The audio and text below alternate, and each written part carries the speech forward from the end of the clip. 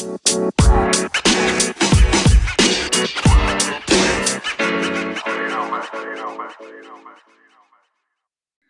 everyone, and welcome back for another episode of the Endless Sport podcast. I am, as always, your host, Keith Russell. This is the mental health show where I chat to anyone and everyone with a story to tell, as well as getting advice from experts in their chosen field. So on today's show, we're going to be discussing ADHD. This is a topic that's kind of been quite close to my heart for a while, and it's a topic I've wanted to cover for a while. So I'm delighted to say that we are joined by CEO of ADHD Ireland, Ken Kilbride. So Ken, thanks very much for coming on the show for chat. I appreciate you giving up your time today. No problem, Keith. It's our pleasure, absolutely. So you might be aware, and I'm sure the listeners are aware, that I covered autism a couple of weeks ago. And I was delighted to say that I had the lovely Stephanie Preisner on the podcast, and she gave a great insight into kind of what living with autism is and information and all that type of stuff. And it was fascinating. So what I wanted to do is kind of I wanted to cover ADHD as well. Now, I know they're not the same, but like they do usually get brought up in the same conversation. Exactly. And I will be speaking to someone in the coming weeks with what it's like to live with ADHD. But so today, kind of what I wanted to talk to you, Ken, about was kind of what exactly ADHD is, and you know what ADHD Ireland do and support and all that type of stuff. So maybe if we'll start with a clean slate. And if you want to explain to the listeners, what exactly is ADHD? So ADHD, well, it stands for Attention Deficit Hyperactivity Disorder. And so again, let's get away straight into the stigma game. Nobody we know particularly likes the name. It has in deficit and disorder in it. And it's been very medicalized in terms of a term. But what we do know is that people with ADHD have different neural pathways. So there's a deficiency of noradrenaline and there's a deficiency of dopamine. There's been enough work done around MRI scanners and ECGs to show these neural pathways. So basically what you do is you put something in an MRI scanner, put an ECG cap on them, show them a particular stimulus, see what part of their brain lights up, and then do someone who doesn't have the condition and see what part of their brain lights up. And you can see there's different neural pathways. So ADHD is estimated to affect 5% of children, which is 1 in 20. And just very typical as an example of that, when we talk about 1 in 20, the average class size in Ireland is sort of 25 and 30 in primary school. So there's always going to be one child in every class in Ireland today. The estimated rates for adults is about 3%. So what we mean by that is that, that ADHD is a condition that you're born with it, you'll die with it, it'll affect you across your lifespan. So where did that 2% go? And so what happens there is that, adults and adolescents and adults as they go through life learn to manage the condition, and they put in strategies and tips and little things for themselves that work on a daily basis. So they no longer meet what's called the clinical criteria, which means, if they went to your psychiatrist, they would assess you and they say, no, you don't have ADHD, but they still have it as a condition in that they're living with it every day and they're managing it every day. So we would say it's in Ireland, 5% of children, 5% of adults. And basing it on the last survey, that gives you 170,000 people. So again, there's, you can fill Croke Park 2-3 times with all the people in Ireland who have ADHD. Wow. Okay. That's a lot, isn't it? Jesus. So you say like people are managing it, but they might not necessarily meet medical criteria. Why would they not meet the criteria if, like, I suppose, a person might feel that they're still living with the actual symptoms, but what criteria are they not meeting? I presume it'd be different for everybody, obviously. Oh, it is different for everybody. And this goes back, you when you're talking to Stephanie Preisner about autism, that ADHD itself will also exist on a spectrum. The spectrum is mild, moderate, or severe. Right. And again, diagnosis is made what's on basically called a clinical observation. So within that, you can't, open someone up with ADHD and point to the brain and go, so there's ADHD. You can't do that with depression and anxiety and other things like that as well. But we know it exists as a condition. So basically what they do to assess it is it's based, as I say, on clinical observation. So what they have to do is show that ADHD, for adults in particular, exists in 2 out of 3 environments. So again, those environments are usually maybe at work, at home, and with the clinician.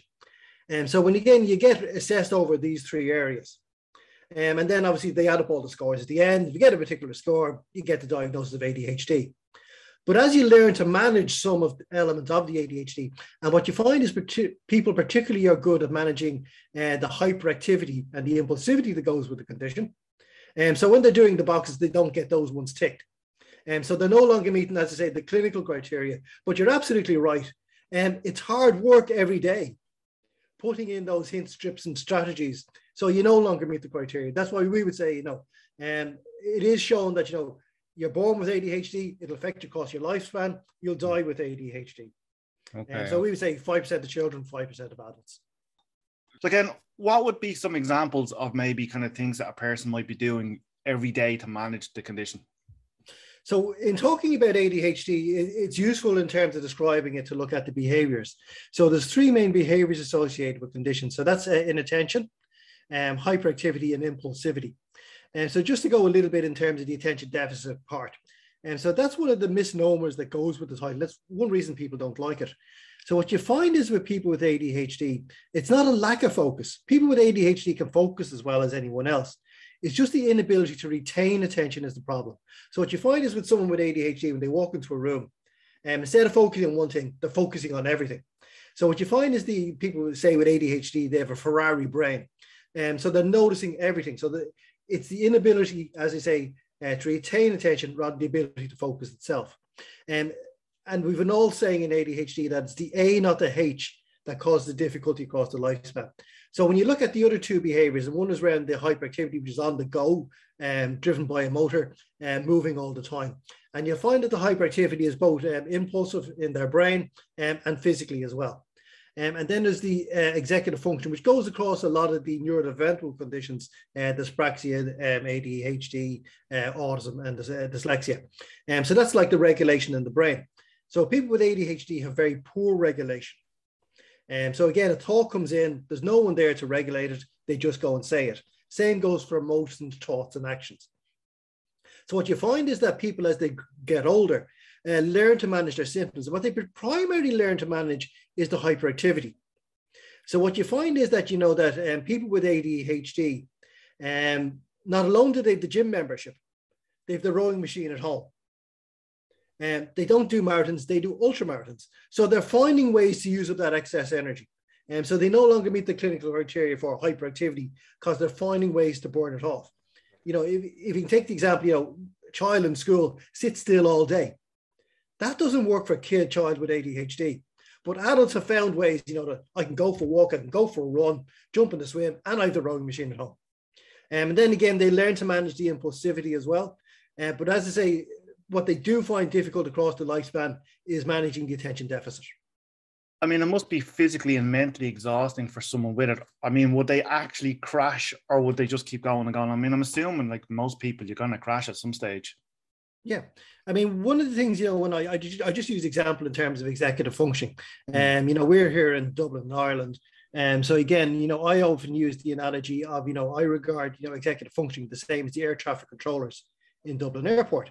So, the air traffic controller there is saying, I want you to land, I want you to go around the back, you taxi around the front, you can take off. So there's someone there managing the process and regulating everything. With someone with ADHD, they don't have that. So again, as the thought comes into their head, they say it. As they think of the action, they go do it. As they get the emotion, they feel it. And so again, then what happens with people with ADHD is because they know they have attention deficit side of it, if they don't say it, the thoughts will be gone. So I have to say it now. And so they need to get all these things done. And so again, it's managing it and learning how to manage it is the big thing. And once they can get that, and obviously we can talk maybe about medication later, but medication does help. Research will show that medication helps a lot in managing the symptoms go with ADHD. So again, because the brain's working like that all the time, indeed, people find it very difficult. Again, going back to the analogy I would use in terms of Dublin Airport and the air traffic controller, what I'd always say to people, take 10 seconds, close your eyes. Imagine what Dublin Airport would be like if the air traffic controller didn't come in today. You get this feeling in your head of chaos. The planes are going, well, am I landing? Am I taking off? Who's going around the back? What's happening? That's what it's like in the brain of someone with ADHD all the time. So it's a very, very tiring condition. And as I say, people with ADHD know they have something going on in their brain. And they have this, thing that if I don't say it, I don't say it now. And so again, there's a lot of mental hyperactivity and physical hyperactivity. And so again, there is we have these conversations at our support groups on a regular basis. And, how do you manage things like that so you don't crash? And again, crashing would be something that people with ADHD people do. And then the other difficulty you have is that, because of that, sleep is a problem. Because, your brain is hyperactive, you're still physically hyperactive, but you still know, you have to get up at the same time as everyone else in the morning to go to work. So again, a good sleep hygiene is one of the best things that an adult can do with ADHD to manage their symptoms. So again, managing the hyperactivity, good sleep routines, things like that work very well. Would they find it difficult getting to sleep, or would they find it difficult staying asleep, or probably both, maybe? Usually, no, the difficulty is, getting to sleep. Okay. And again, there is some research, now it's reasonably new, that the melatonin release is later in people with ADHD compared to the general population. So what you find is because of that hyperactivity, the melatonin gets released about 2 hours before you sleep. So just say you go to sleep at midnight, melatonin starts getting released, just say 10 o'clock at night. You get tired, go to bed, fall asleep. Because of the hyperactivity ADHD, it doesn't get released till midnight. So then again, you've got hyperactivity, and you then fall asleep at 2 o'clock, but you still need to get up at 7 o'clock like everyone else. Yeah, you're exhausted the next day. So you're bunched for the next day already before you even started. Yeah, and I presume that's like the anxiety will start building as well. I mean, will they suffer badly with anxiety? Well, again, in terms of the research, we have shown in terms of the research that adults with ADHD will over-index for conditions like anxiety, conditions like depression. Again, we mentioned earlier that there's 170,000 adults in Ireland with the condition. We don't know how many of those are diagnosed. We estimate maybe 10%. So you're looking at maybe 150,000 adults in Ireland today that don't have the diagnosis. So again, that's a challenge for them all. So again, we did some research very recently in the last couple of weeks. It was funded by the National Office of Suicide Prevention. We did it in conjunction with UCD, which is the largest university here in Ireland, and the HSE, which is the health provider service from the government. In that, we published the results, and, they were fairly stark and shocking. In that it showed that, for adults with ADHD, 20% had attempted to commit suicide in their previous lives. 50% had self-harmed, and 10% considered suicide as an option going forward. So we know that ADHD, when it's untreated and unmanaged, can have a serious mental health difficulties across the person's lifespan. Yeah, they are shocking. I was just trying to think of the word shocking. That's exactly it. Would adults go more undiagnosed than children? Oh, absolutely, yeah. In comparison to the child service, there's something called CAMS, which is the Child and Adolescent Mental Health Service with the HSE. Again, just working on those 5% figures again, and that'll give you about 60,000 children in Ireland. So again, ask the same question yourself: how many children in Ireland are diagnosed? So we don't know. So I would have got on the phone, phone people in the HSE, academics, those type of people, and the estimates we get is 20 to 50%. So of the 60,000 children in Ireland with ADHD, now not all of them need to be assessed, treated and managed, to be honest. But of those 60,000, 20 to 30,000 are getting an assessment and treatment. But more than likely, 30 to 40,000 aren't. The situation, as you say, is worse for adults. Because, when people, my age, to be honest, when we grew up, you were the class clown, the class joker, you didn't get a diagnosis, you didn't get treated. And so there's much lower rates for adults. And again, there's a beginning of a service for adults in the HSE. So there's clinics here in Ireland in Sligo, Limerick, and there's one in Southside in Dublin. There's plans for clinics around the country by the end of the year. The plan is by the end of the year, when those new clinics open up, that there will be what we call 50% coverage, which means, 50% of the adults in Ireland, if they need to go to get treated, there will be a service there through the HSE. which leaves at the moment, 50% that won't have a service. Yeah. Okay, it's better. When I started 5 years ago, there was nothing. So there is an improvement, but as you say, a lot done, more to do. Yeah. Because when I was speaking to Stephanie on the podcast a few weeks ago, she was mentioning, because we were having a chat about kind of like services and getting diagnosed and stuff like that. And obviously she said that when she went for her autism assessment, they test for ADHD and autism. So before I move on slightly, are you able to just explain the differences between the two of them? It gets actually this goes into more the medical perspective in terms of and there is debates around this. And again, if you look at some research coming out from the UK, that there is this thought, and I find it an interesting idea, that autism and ADHD are different ends of the same spectrum. Okay. So again, there is that big convergence, and we know from figures that approximately 30 to 40% of people with autism will also have ADHD, and 30 to 40% of people with ADHD will also have autism. Okay. So there's a huge overlap between the two conditions. But again, I've asked tons of clinicians this question. When you're assessing and diagnosing someone for either ADHD or autism, and it's close, what's going to be the lead condition? Is it the autism? Is it the ADHD? Yeah. What criteria do they use? Everyone has gone, we don't have a criteria. There isn't that defining line to figure out which is the one or the other condition. And so there is that challenge there. Now, again, from our perspective, an ADHD perspective, that is quite major. Because in terms of your treatment going forward, in terms of autism, there's no specific treatment for autism in terms of medication. There is one for ADHD. So if you have ADHD, but you get the diagnosis with autism, you don't get the right treatment.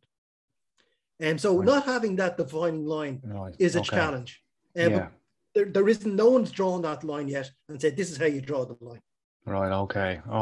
Well, as soon as you mentioned medication, let's just have a quick chat on that. So you said there's only one type of medication. Is that what you said? There isn't generally medication that will treat autism. Oh, sorry, ADHD. Yeah, there is a medication that will treat ADHD. So again, it's what's called the dopamine uptake receptors. So basically, there's two types of medication. There's what's called stimulant and non-stimulant. They're both trying to do the same thing. We mentioned at the very start there that the causes behind ADHD are deficiency of noradrenaline and dopamine. And so what the medication basically does is that, when the message is going across the brain through the synapses, the dopamine leaks out. So the message doesn't get across. So the brain then says, oh, we lost that message, find me something else. That gives you the attention deficit part. So what the medication does is it basically plugs the gaps and stops the dopamine falling out so the message gets across. And so again, both the medications, either the stimulant and non-stimulant, are basically stopping the dopamine from falling out between the synapses. Now, again, in terms of medication, and forgive me, I do need to preface this always when I say it, I'm not a doctor, but research shows that medication works in about 80% of cases. So I was going to ask about that, yeah. But the thing on that is, that's 80%. That means 1 in 5 doesn't. Which is a large percentage of the population that it's not going to work for. And I'm not a psychiatrist, but I'm also not a psychologist either. And, a psychologist may well say to you, in terms of ADHD as a condition, pills don't build skills. And, we were talking about those behaviors there earlier. And so again, the best outcomes with ADHD are generally delivered by what's called a multimodal treatment, which is a combination of medication with the behavioral management, the OT, the speech and language, whatever it happens to be. Yeah. And so again, not saying it's the gold standard, but we would always, when people phone up every year and, and say, look, I'm looking to get a diagnosis. They're generally looking to find a psychiatrist and get the medication, but we'll always say you need to look at the other side as well in terms of the behavioral management as well. So, things like CBT work very well for people with ADHD. OT is great. A good OT for a person with ADHD is worth their weight in gold, to be honest. And so it's getting all the package together. And, when we talk to people, forgive me, I do use the bunny years, and, getting assessment, getting the right treatment is really, really important. And the right treatment is usually a combination of medication and behavioral management and whatever's involved in that. Okay, brilliant. Yeah, exactly. Yeah, well, it makes complete sense. So is the pathway for treatment the same for kids and adults? Because obviously I've been told by a few people that obviously to get diagnosed or to get treatment or assessment when you're an adult, there is no public pathway; it's private only. But there is for kids. Are you able to kind of give just a bit of an overview on Yeah. that? Well, it is much the same. It's a slightly parallel system, if you want to call it that. And so again, the starting point generally is you go to your GP, and whether you're a parent or an adult with ADHD. And usually, what they'll first do then is refer you to your local community mental health services if you're an adult, or to CAMS if you're a child. Now, as I say, there's 72, 73 CAMS around the country. And so again, there is a service there for children. As an adult, and we mentioned there earlier that there is currently clinics in Southside and Dublin, Limerick and Sligo. At the moment, there isn't clinics or specialised clinics, if you want to call it that, for ADHD. And we do find, within those various areas around the country, that sometimes the clinician says, look, I know something about ADHD. I've treated people before. I'll do the assessment and prescribe the medication. You've no guarantee when you walk in the door if you're going to meet someone like that or not. And again, there's one CHO, I'm not going to mention them here today, where, they won't do ADHD diagnosis. We don't have the clinicians. We don't have the expertise. Bye-bye. Thank you very much for calling. And so again, there is that improvement. As I say, there's those 3 clinics. There's another 3 clinics hopefully to come online before the end of the year. As I say, we'll have 50% coverage in the country through the HSE at that point. And so again, we'll get about 3,000 calls this year, every year from adults and looking to get a diagnosis for ADHD. We'll obviously explain to them, where do you live? What's the situation where you are? You're going to have a challenge probably going through the HSE, and then they say, how do I get it done privately? Well, again, we've a list of clinicians on our website on adhdisland.ie. Now, the problem you face with there is we've a list of psychologists and psychiatrists. We've only got 3 psychiatrists on the list. Because of that demand there at the minute, all of those psychiatrists are literally at a situation where they're no longer taking new clients because they're overloaded and overwhelmed with what they have. If you get on the waiting list, it's going to be a year from now. So you have a situation in Ireland where we talked about a situation, where 20% of adults with a condition have attempted suicide in their previous life, 50% self-harm, and there's lots of coexisting mental health difficulties, and 10% are considering suicide going forward. You can't get treatment through the HSE or even a private practice. And we're a first world country. That's so frustrating, isn't it? I can even see I can hear it in your tone, your voice, and I can see it in your mannerisms how frustrating it is even just saying those words. Okay, yeah, it's hard to process that, really. It is, isn't it? Okay, look, before we move on to yourselves, right, I just want to ask one more question. What would you suggest the kind of process would be to support someone with ADHD? So if you're a partner or if you're a parent, do you have any kind of advice that you could kind of advise people to maybe, just to kind of assist their partner if they have ADHD or their child or whatever? Yeah, well, there's 2 answers to that. There's the micro answer and the micro answer. So in looking at the macro situation, ADHD as a condition, has a bad reputation or a bad brand image, if you want to call it that, in that, a lot of people still see it as the naughty child syndrome, or it's not a real condition, or it's caused by bad parenting, or it's an invention of the pharmaceutical society to sell more meds. Now, we know what I say with all in terms of the imaging work around it, and that, it's now a real condition. But the difficulty because of that is that, it's a deficit, it's a disorder, and people with ADHD tend to have lower self-esteem, and there's a lot of stigma going with the condition. So there's the stigma around mental health commissions, as you will know through your podcast, and there's a double stigma when having ADHD. And so again, that feeds into the figures I was talking there earlier around the mental health challenges that goes with the condition. And so again, if we could do one thing to solve and help things for people with ADHD, it would be to remove the stigma around the condition. And if we remove that, well then, schools that start providing services without having to be, challenged to do so. The HSE would have additional services there for, the 5% of the population that requires it. Employers would be happy to say, look, oh, you have ADHD, come on board, we have a job for you. So removing the stigma will be the big thing that if we could do, we do in the morning.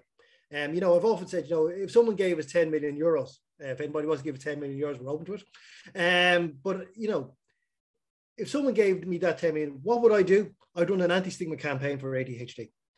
Okay, assuming hopefully somebody's listening to the podcast, go, that's great, Ken, you know, I'll send you a check in the morning. But taking that's not going to happen, you know. What are you going to do as a parent, you know, listening and say, I have a child, you know, who's 10 years old, and how am I going to help them? Obviously, the first thing we would say is, you know, use what's called a strengths-based approach.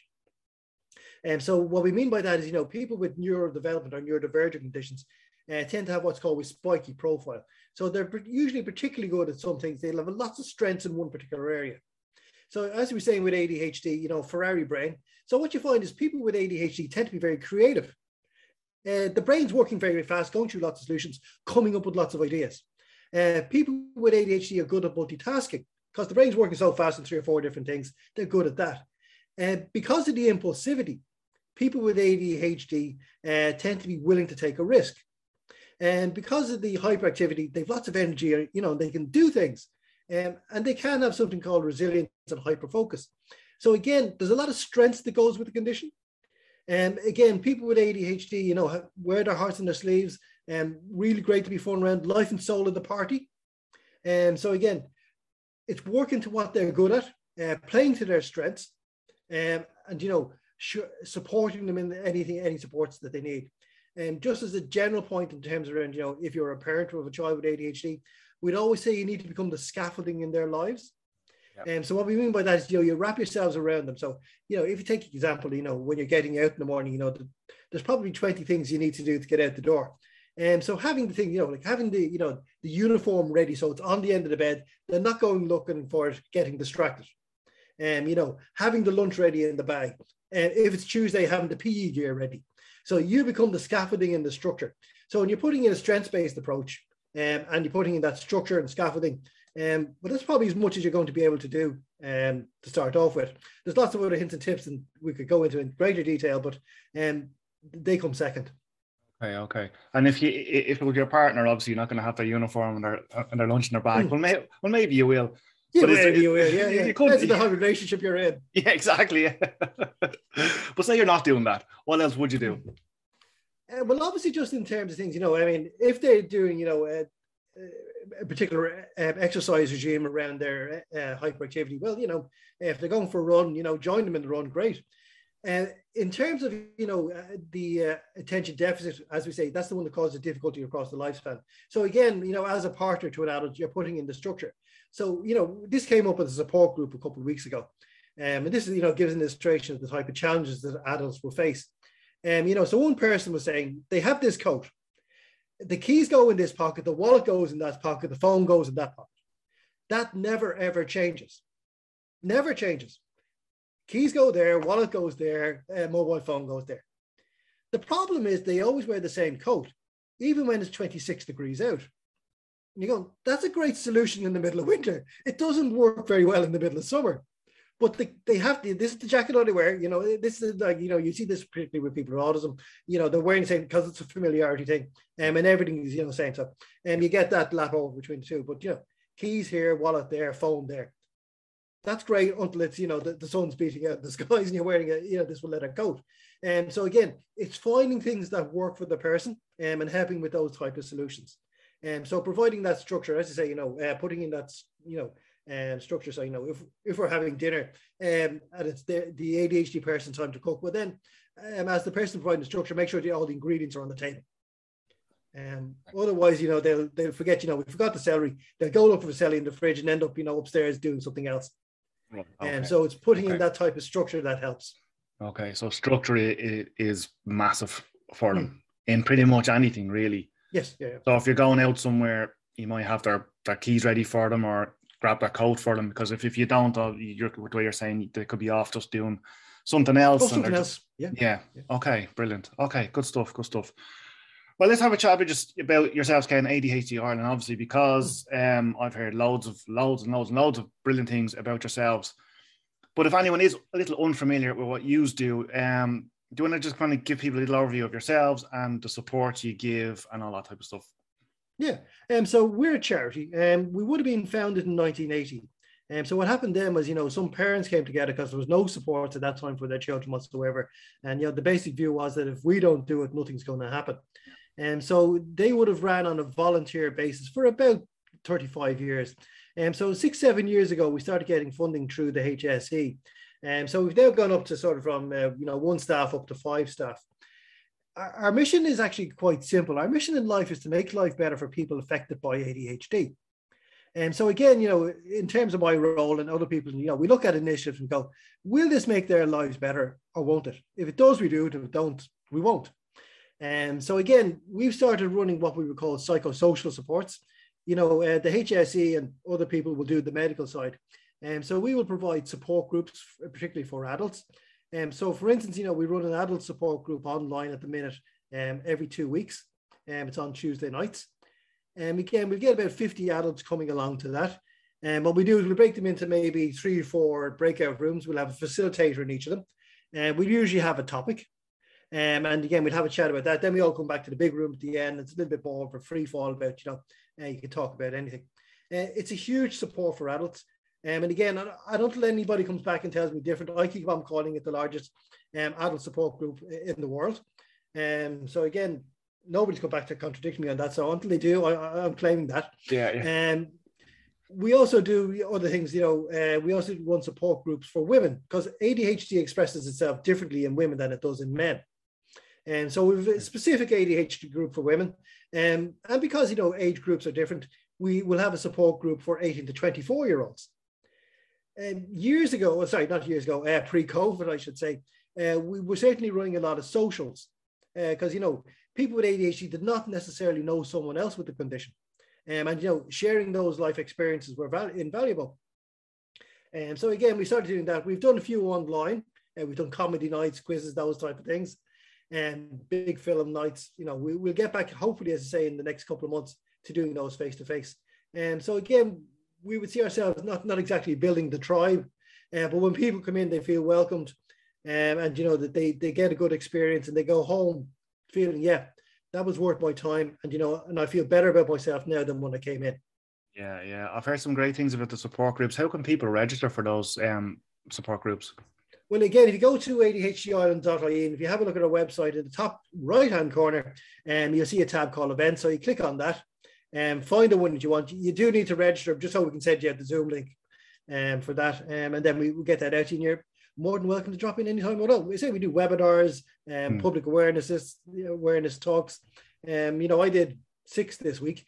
So again, it is certainly getting out there. It is certainly changing. The Irish Times did a whole page on ADHD this week.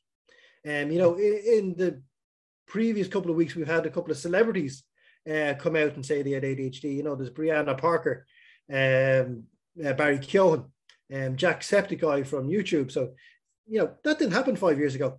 So it is changing. We haven't got there yet, but give us another 5 years, we'll be fine.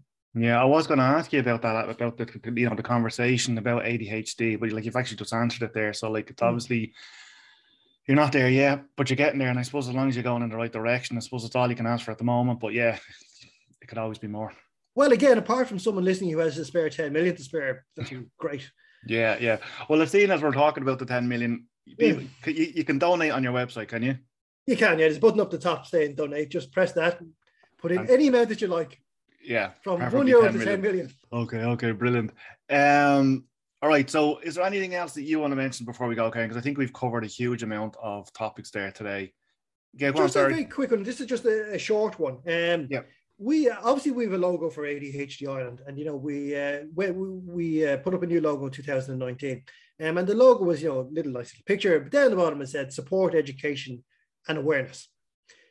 In the last couple of weeks, we've actually changed it to support, education, and acceptance.